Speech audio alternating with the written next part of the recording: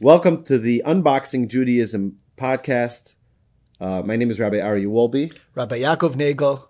And this is episode number 4, and we're going to be talking about a really fascinating subject. The subject of creating barriers around the Torah, or protective measures around the Torah. Boundaries. The importance of boundaries. And I think it's really a topic that's sorely misunderstood. People really have a hard time with this, and that's what you found with your students. And people just like, oh, what? Like the rabbis are making such problems for us. I get a tremendous amount of pushback from my students about this topic. What do you mean you don't have TV at home? What do you mean you don't have open internet for your children? And these are protective measures to preserve our spirituality, our holiness, our purity. And, just like, you wouldn't give your child heroin and tell him, hey, why don't you experiment, enjoy, and you'll learn on your own, right? To us, that's spiritual heroin, right? It's addictive, and it is devastating to the body and the soul. It's like we mentioned previously, a nuclear reactor has many, many, many fences around it to protect from... There's guards, there's ID that you have to provide. Till you can get into the reactor room, you have to go through so many barriers, and they're very crucial because it's so much at stake, so much damage can happen, and people don't think about the spiritual damage that they can cause themselves. And that's really, when you think of it in that manner, it really helps one understand the value of creating these boundaries. The idea of Shabbos and the boundaries that we have on Shabbos, Yeah, so I have a fascinating anecdote. It's a historical anecdote. There's a question in law regarding the international date line. When does it change over from one day to the next? And there's an arbitrary line that exists in the secular world that we just go by. And there's a question, according to Torah, where does that line exist? And it's a major dispute, and many people discussed it. And there was a period of time after World War II where there were Jews that were actually living in one of these questionable areas. And they didn't know how to celebrate Shabbos. Which day is the true Shabbos? Is it what they call Saturday, or is it Sunday? And it was a major discussion. And they didn't know what to do. Do we keep 2 days of Shabbos? Then how do we put on our tefillin? Do you miss the tefillin one day? What was the deal? And the advice that they got and the ruling that they got from the rabbis is they need to keep 1 day with all the restrictions, including all rabbinic restrictions. And the second day, or the other day, I forgot which one was which, they only kept the Torah laws. They didn't do any Torah transgression, but the rabbinic transgression, the rabbinic restrictions, they allowed. And what's fascinating is that the people who actually lived through this describe the experience of trying to keep Shabbos without the rabbinic restrictions. And they said it was well nigh impossible. It was so hard because the rabbis were so intuitive in understanding human nature. They recognize what actions lead to the next one and where things happen that they can actually slip up. And in that sense, there was something that they realized. They learned the lesson that what the rabbis are doing are not to make life difficult for us, but actually to make life easier for us to be able to avoid serious transgressions. So I think when we talk about siyag, making a boundary, a protective boundary, we have to understand what that really means. If we have a law, a commandment in the Torah, I don't like to call the commandments of the Torah laws or commandments or mitzvahs. I like to call them more opportunities. They're opportunities for us to express our love for the Almighty. Just as a side note, it's like a commandment. Really, I think the word mitzvah is related to the word connection. You're creating tzav letzav. It's actually the meaning of the word, the inner meaning of the word mitzvah is to connect. And that's what I think is that it's an opportunity, like you say, an opportunity to connect to God in a deeper way. In a more meaningful way. And, when I'll give an example. Okay, so I think the relationship between God and his creations is almost similar to the relationship of a husband and a wife. And just like a husband and a husband wants to buy his wife flowers to express his love. You don't just go into a florist and say, just give me any flowers. And I say, no, I want the nicest flowers. And you pick out the nicest roses or the nicest. You pick out a color that your wife would appreciate more. Right. Why? Because this is an expression of my love. If it's not important to me, the relationship, I either won't buy the flowers or I won't care how they look.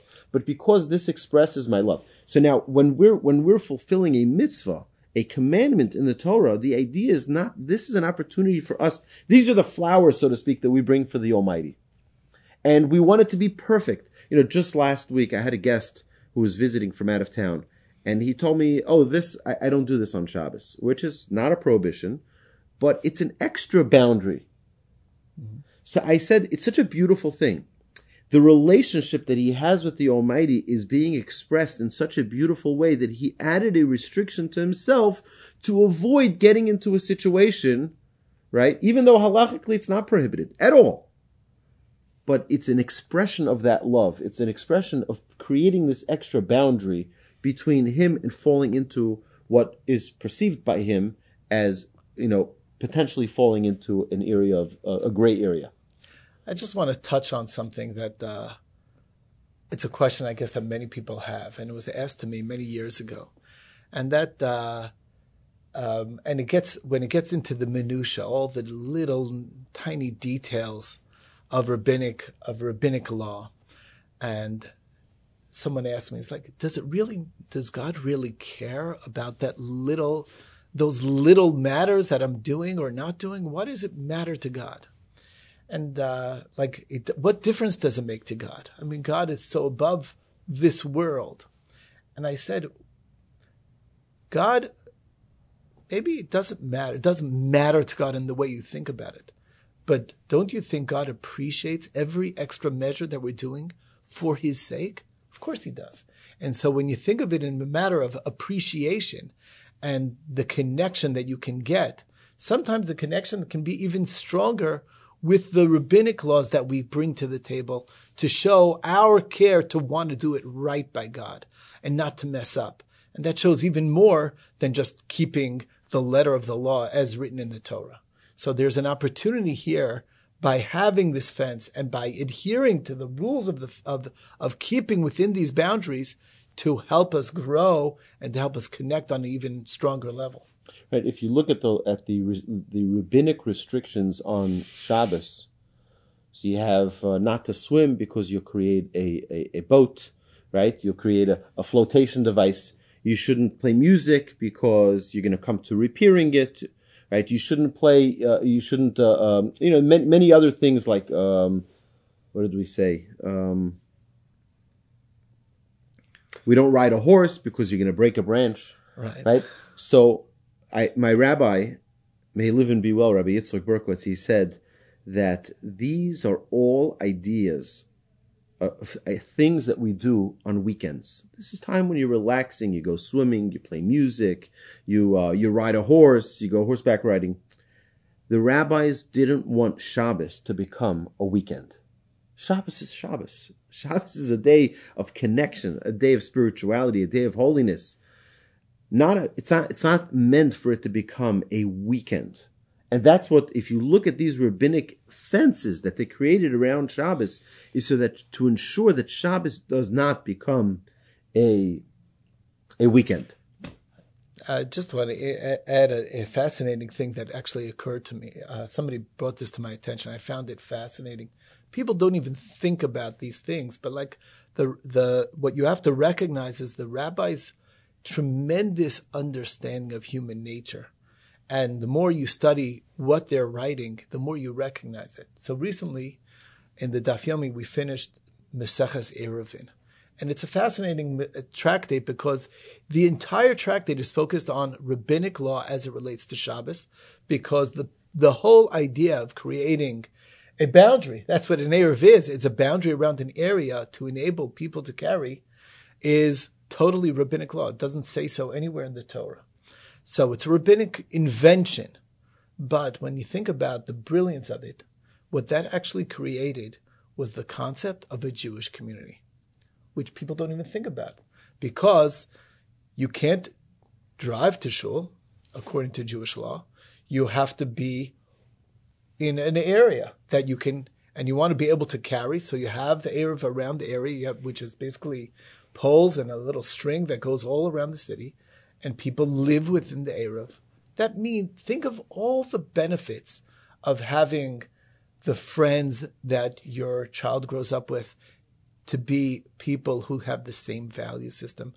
The camaraderie that you can have and eating over at other people, the closeness, the connections that you have with your fellow Jews in creating a community. The concept of a Jewish community was invented thereby. And that's a fascinating... And that was always a function of a Jewish community for millennia. Since the Torah was given at Mount Sinai 3,300 years ago, people just didn't move out to Katy or to the Woodlands or to wherever because it was a nice area and you can buy affordable housing. Always the question was in the Jewish community, right? Where's the Eruv? Where's the Jewish community? I want to be within the Jewish community. I need to be within the community. And I don't think it needs to be mentioned. I think it's pretty self-apparent that suburban Jewry has failed miserably. This attempt to say that it's okay, we'll figure out a way, you just live wherever you want to live, but we'll figure out a way for you to be involved, so to speak, with a synagogue. And I think that was the creation of the twice-a-year Jew, or sadly, the completely unaffiliated Jew who has nothing to do with anything because they don't live within distance to a synagogue. They don't live within a distance to a kosher facilities.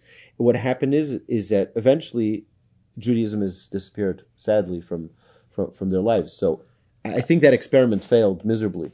There's a Talmudic expression. It says that if a father gives a son unlimited credit cards and dresses him up fancy and sends him off into the streets where bad stuff is going on, and the question is that ma yasa haben velo yachta. What do you expect your son to do and not sin? Of course, you put him in the area where his strongest temptation is. You gave him the means to obtain those very same temptations, and you expect him not to. And you expect him not to. Like, he's a human being. You're putting him in that situation. So ma yasa ben v'lo yachta, and that's exactly, unfortunately, the people who decided that they can sort of have their cake and eat it and live outside the Jewish community. And don't worry about them. They're putting themselves in neighborhoods where people have different value systems and their children are growing up with these people. And what do you expect to happen? Ma yasa ben v'lo yachta. What will your child do and not sin? And that's really the same thing of, having, unfettered access to every, it's so easy nowadays, to every desire, every temptation in the world. What do you expect to have different results than just to lead them to sin? That's the idea. My Rebbe sent out a memo. My rabbi that I've learned by for now over 20 years, he sent out a memo to all of his students. He said, what's amazing is that his students are all rabbis. That's where we go there to get our rabbinic ordination. So it's not like it's like high school kids. These are all rabbis, many of them leading very prominent roles in communities and holding, significant positions of leadership. And he sent out a memo to all of the students stating that if any of the students doesn't have a protective filter on their internet, don't call me again. That's it. Don't call me again. Why? So what's the reason? Why would you do that? Why would you don't trust me? First is the answer to that in the Torah is always no. The Torah doesn't trust anyone because no one is trusted when it comes to areas of temptation. We have to remove ourselves from that temptation, not say, I'm just going to withstand. That's number one. Number two is that it indicates the value to spirituality.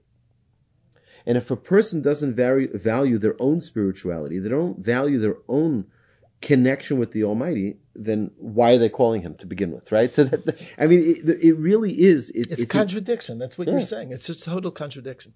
There's a famous joke that they say about a rabbinical student who's in the house of study, surrounded by everyone who's studying, and he's sitting there studying with everybody else, and he starts thinking, and he says, the fact that I'm not sitting over here in this environment with such a sound of, if you ever walk into one of the larger institutions of Torah study, there's a roar of Torah study surrounding you. It's contagious. You're going to study with them with a tremendous energy. So he said, to not sit here is no big deal. It's nothing. So he walks out of the room saying, now this is the difference. Okay. And then after a while he thinks, he's like, yeah, but I'm not really in an area of temptation. So I still have my Gemara with me. It's not real. It's not a real level. I didn't really achieve anything. So he closes his Gemara, and then slowly but surely he goes closer and closer to the area, to the primary source of the temptation. He says, but I'm in the streets. That's not the same thing. Then he goes into the room with someone who's prohibited to him, etc. And then all of a sudden he thinks and he says, I'm not that big of a righteous person. This is too much of a test, which is, of course, the lesson is recognizing that there's offense for a reason.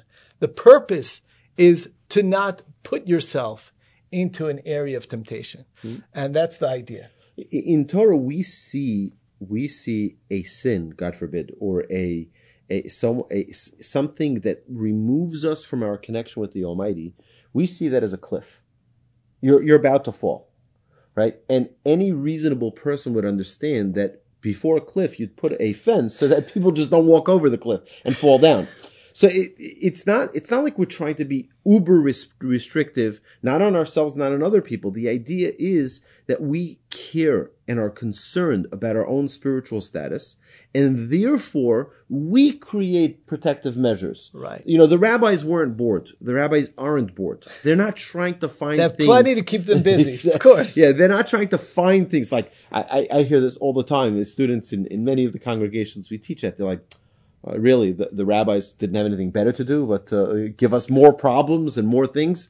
That's not first is rabbis don't have the authority to make up rules. Okay? It has to be a complete consensus that was accepted by the people, that was accepted by the entire, it's like the heads of the Sanhedrin needed to draft a decree, such a decree, like not swimming on Shabbos, that everybody needed to accept it. It wasn't just like, well, we're the minority or we're the ones in power now, and we're going to impose the laws. That's not the way it worked. The people needed to say yes, indeed. It needed buy-in from the people that they were willing and capable of doing it, and that's how it works. That is what its system is. It's a fascinating thing that we don't. It's not just this mistake or this notion that rabbis have the rights to make up rules. I hear this all the time. Oh well, it's the thing is like it's midrash. It's only rabbinic. That's what the people say. Right. Oh, it's only rabbinic. Right. I think one of the things that you really need to think about is that we're looking at, and especially in our society, we value freedom, the freedom to do as we wish, and they look at all rules as restrictions, as limitations, and things that are taking away our freedoms. And it goes against the core of our values as Americans. How dare you take away our freedoms? When you think about it in terms of the example of the cliff, do you know what will happen if there's a cliff and there's no fence in front of the cliff and somebody, God forbid, falls over the cliff? That family will sue the government for not putting a fence. Like, how could that be? Look what you did. There's no fence there. You didn't even put a fence in a dangerous area. And they'll win the lawsuit. What you have to recognize is that the rabbis don't want that lawsuit because they're looking, after God willing, after 120, and they're looking from the perspective of what this world is all about and making sure that we have those connections to God. And they don't want to get sued after 120 by all those people who fell off the cliff and says, why didn't you make the fence here? I fell off the cliff. There's nothing to protect me. And that's why that's their job. They recognize that we need those things to protect the people. And if we are lax in that and not careful in that, then it's on us. we are not doing our job, our responsibility to protect the people. Right. So the Mishnah actually brings an incredible story of a community that approached the rabbi and says, Taduri manu bimkamenu, come live with us in our place, in our community. And obviously the Mishnah's recommendation is not to go there. Why not? Because if they're saying, we want to be with you, we want to learn with you, we want to grow with you, that's one thing. But that's not what they said. They said, you come to us, you be with us, you live with us, you transform to us, right? And you'll be part of us. That's not the way it works, right? I think it's just a very, very fundamental principle that we need to, if we desire growth, if we desire change, we need to go to that change. We need to go to that source and not expect it to come to us. It's like part of the laws of the Mishnah teaches us, right? Aseh l'charav, make for yourself a rabbi. You got to go and acquire a rabbi. You need to go and pursue a rabbi. The rabbi's not going to call you and say, "Oh, do you have any questions today? Nothing about your kitchen?" Right? It's not. That's not the way it's going to work, right? You have to go and pursue the rabbi if you want the influence, the inspiration of the rabbi. But if you're expecting the rabbi to call you and check in on you, that's likely not to happen. Rabbis are very busy people, and sometimes people don't understand that. I've had many people here in this classroom after a class, they say, Rabbi, would you agree to be my rabbi? I said, I'll happily be your rabbi, but on the condition that you realize that it's not the way you think it is. It's not the way you think it is. I'm not your principal. I'm not going to monitor your attendance. I'm not here to inquire about your every move in life. If you have a question, you need to come. And if I don't pick up the phone, send a message, figure out a way. I had this with my rabbi. I remember a classmate, someone who was with me in the kollel back in the day, by Rabbi Berkowitz, and I asked him if he was going to contact our rabbi, and he said, I can never get through. So what do you think? He's going to call you? You're going to call? I said, go and call, and don't get off till they pick up. Right? Keep going. Keep on trying. If this is important to you, you go and pursue it. Right? I know this is not so much about talking about siyag, about creating that boundary, but it's just once we're talking about going and pursuing and initiating, this is part of it. We have to take it to the next level. If we want to initiate in our own spirituality, we have to be proactive. It's true. The truth is the rabbis were proactive. They created a system to enable us to best, easiest, the most comfortable way to keep the Torah in the best way possible. And what people don't recognize is I think another component of the fences around the Torah, it's also helping one get the proper experience of and get the fullest measure out of what the Torah has to offer. And these fences are, besides for keeping things out, they create an environment within to maximize one's experience and one's connection to the Torah.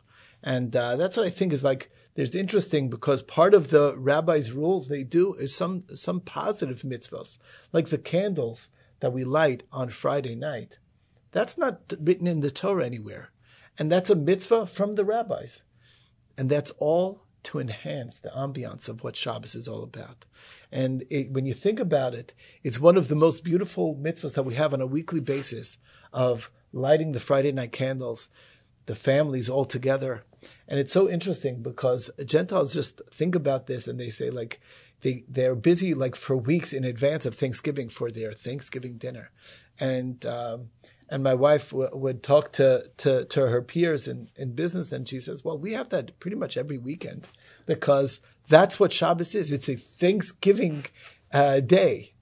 Every day, every week. Every Shabbos. And it's a day to express our love for God, our thanks to God, to devote the entire day to God, and to unplug and get the full experience. So most of these rabbinic laws, they're not just a fence to keep outside influences out, but sort of to enhance what the Torah has to offer and let us get that full experience.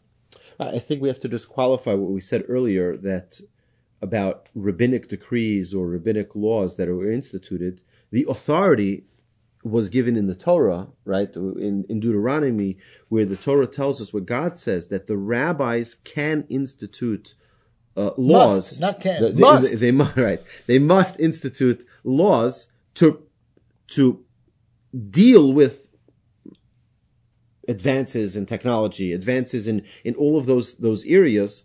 But they must be, number one, based on Torah, on real Torah, knowledgeable Torah, not just whims and emotional arguments, right? There has to be concrete, in-sourced material.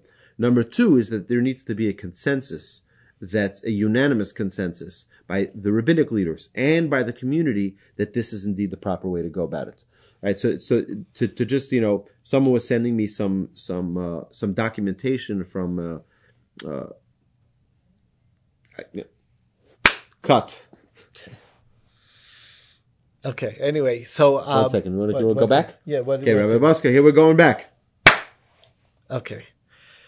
So, what does this mean in our own lives?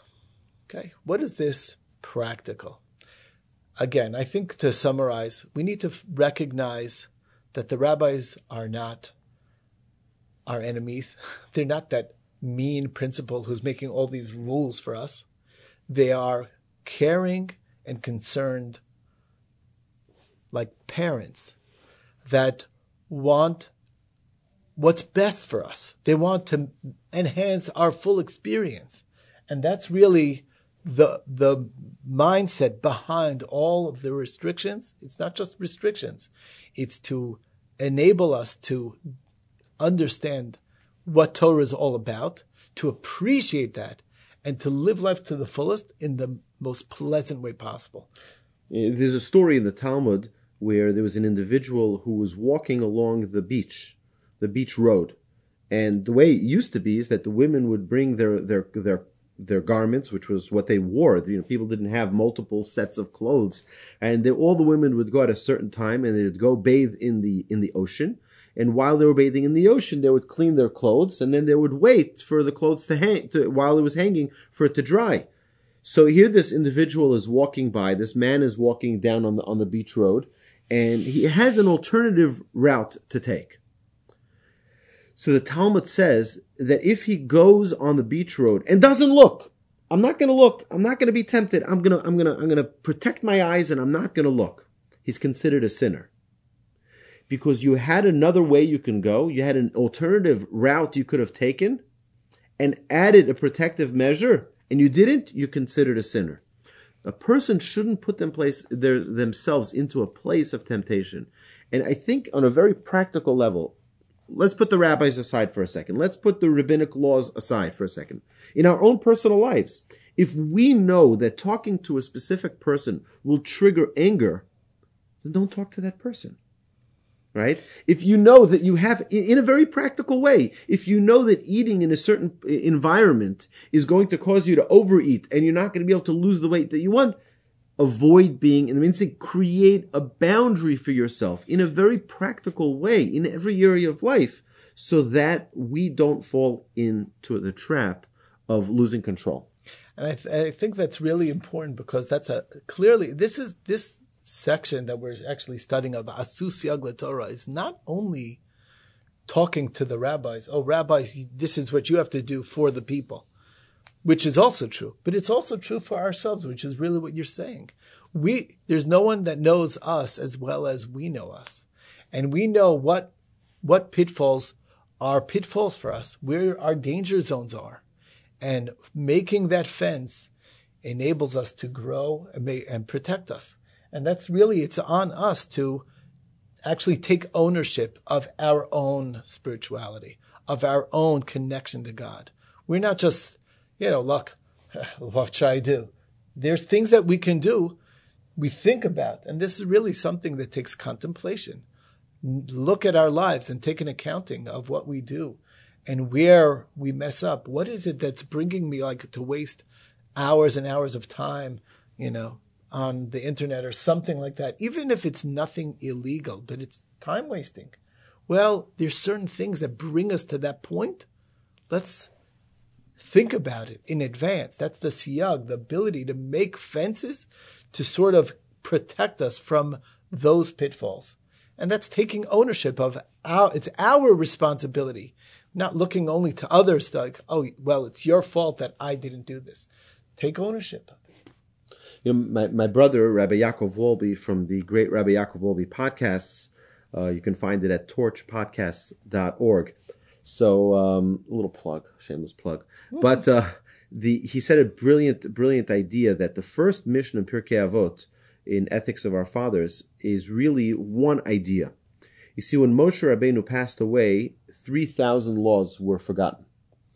And everyone asked his successor, why don't you, Joshua, go and seek from the Almighty, ask the Almighty should reveal to you those laws that were forgotten with the passing of Moshe. And he said, no, we're going to learn it. We're going to figure out what those 3,000 laws were. 3,000, right? 3,000 laws.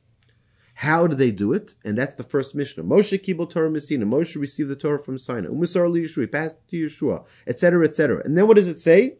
3 rules. Number 1, have a misunim badin. Don't rush. Don't rush to judgment. Think things through. And the second, have many students so that you can discuss and you can deliberate and you can expound on ideas. And the third is the one we're talking about now, which is a susyag la Torah. Understand that we need boundaries in the Torah. And in the merit of these 3 things, our sages teach us that Joshua was able to restore those 3,000 laws because using these 3 principles of understanding that you need to deliberate and don't rush to judgment, and that you need to have many people in the conversation, not just your own opinion that counts, and then setting up protective measures, protective barriers, they were able to restore those 3,000 laws. I think it's a fascinating idea that in our lives, we all have things, every single one of us have things that we're good at and things that we're not so good at. And what we really want to do is perfect ourselves that the good things become perfect and the bad things we're able to perfect and change them. The only way for us to do that is if we utilize this incredible tool of creating protective measures, right? It's like, with our children, we always create protective measures. We don't say, run in the streets. No, run into the streets. No problem. You'll learn the hard way. Or that would be reckless parenting.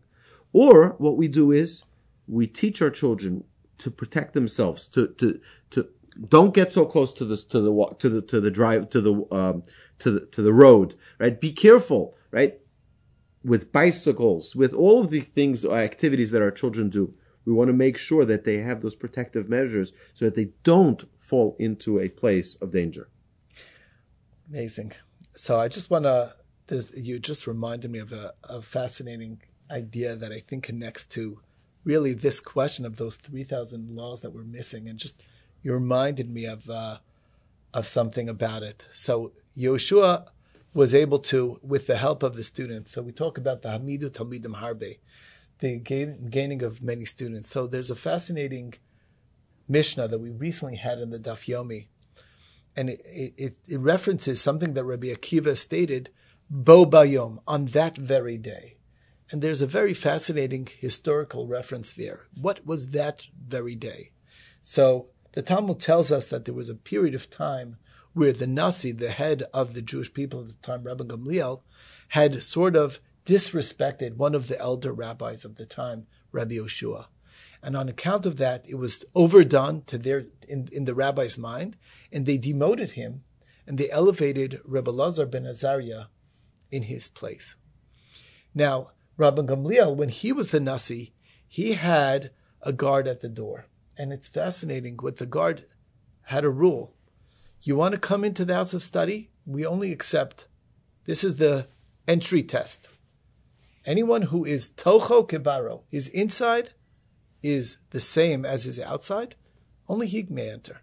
Anyone who's like, there's a disparity between their inside and their outside, sorry, you're not allowed in. And they were all kicked out. And it was a small house of study. What happened was Rebbe Elazar ben Azari had a different attitude. He said, Torah, we need as many people as we can studying Torah. He removed the guard.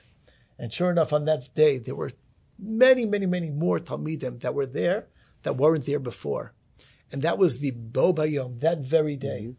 And the Rashi in the daf that talks about Bo Bayom, he said, there were so many laws that were established that very day, and they came to full clarity. Why? Because there were that many more students. And even though these students were maybe far from perfect, they didn't have the same quality, but everybody has a connection to Torah and they have insights to add.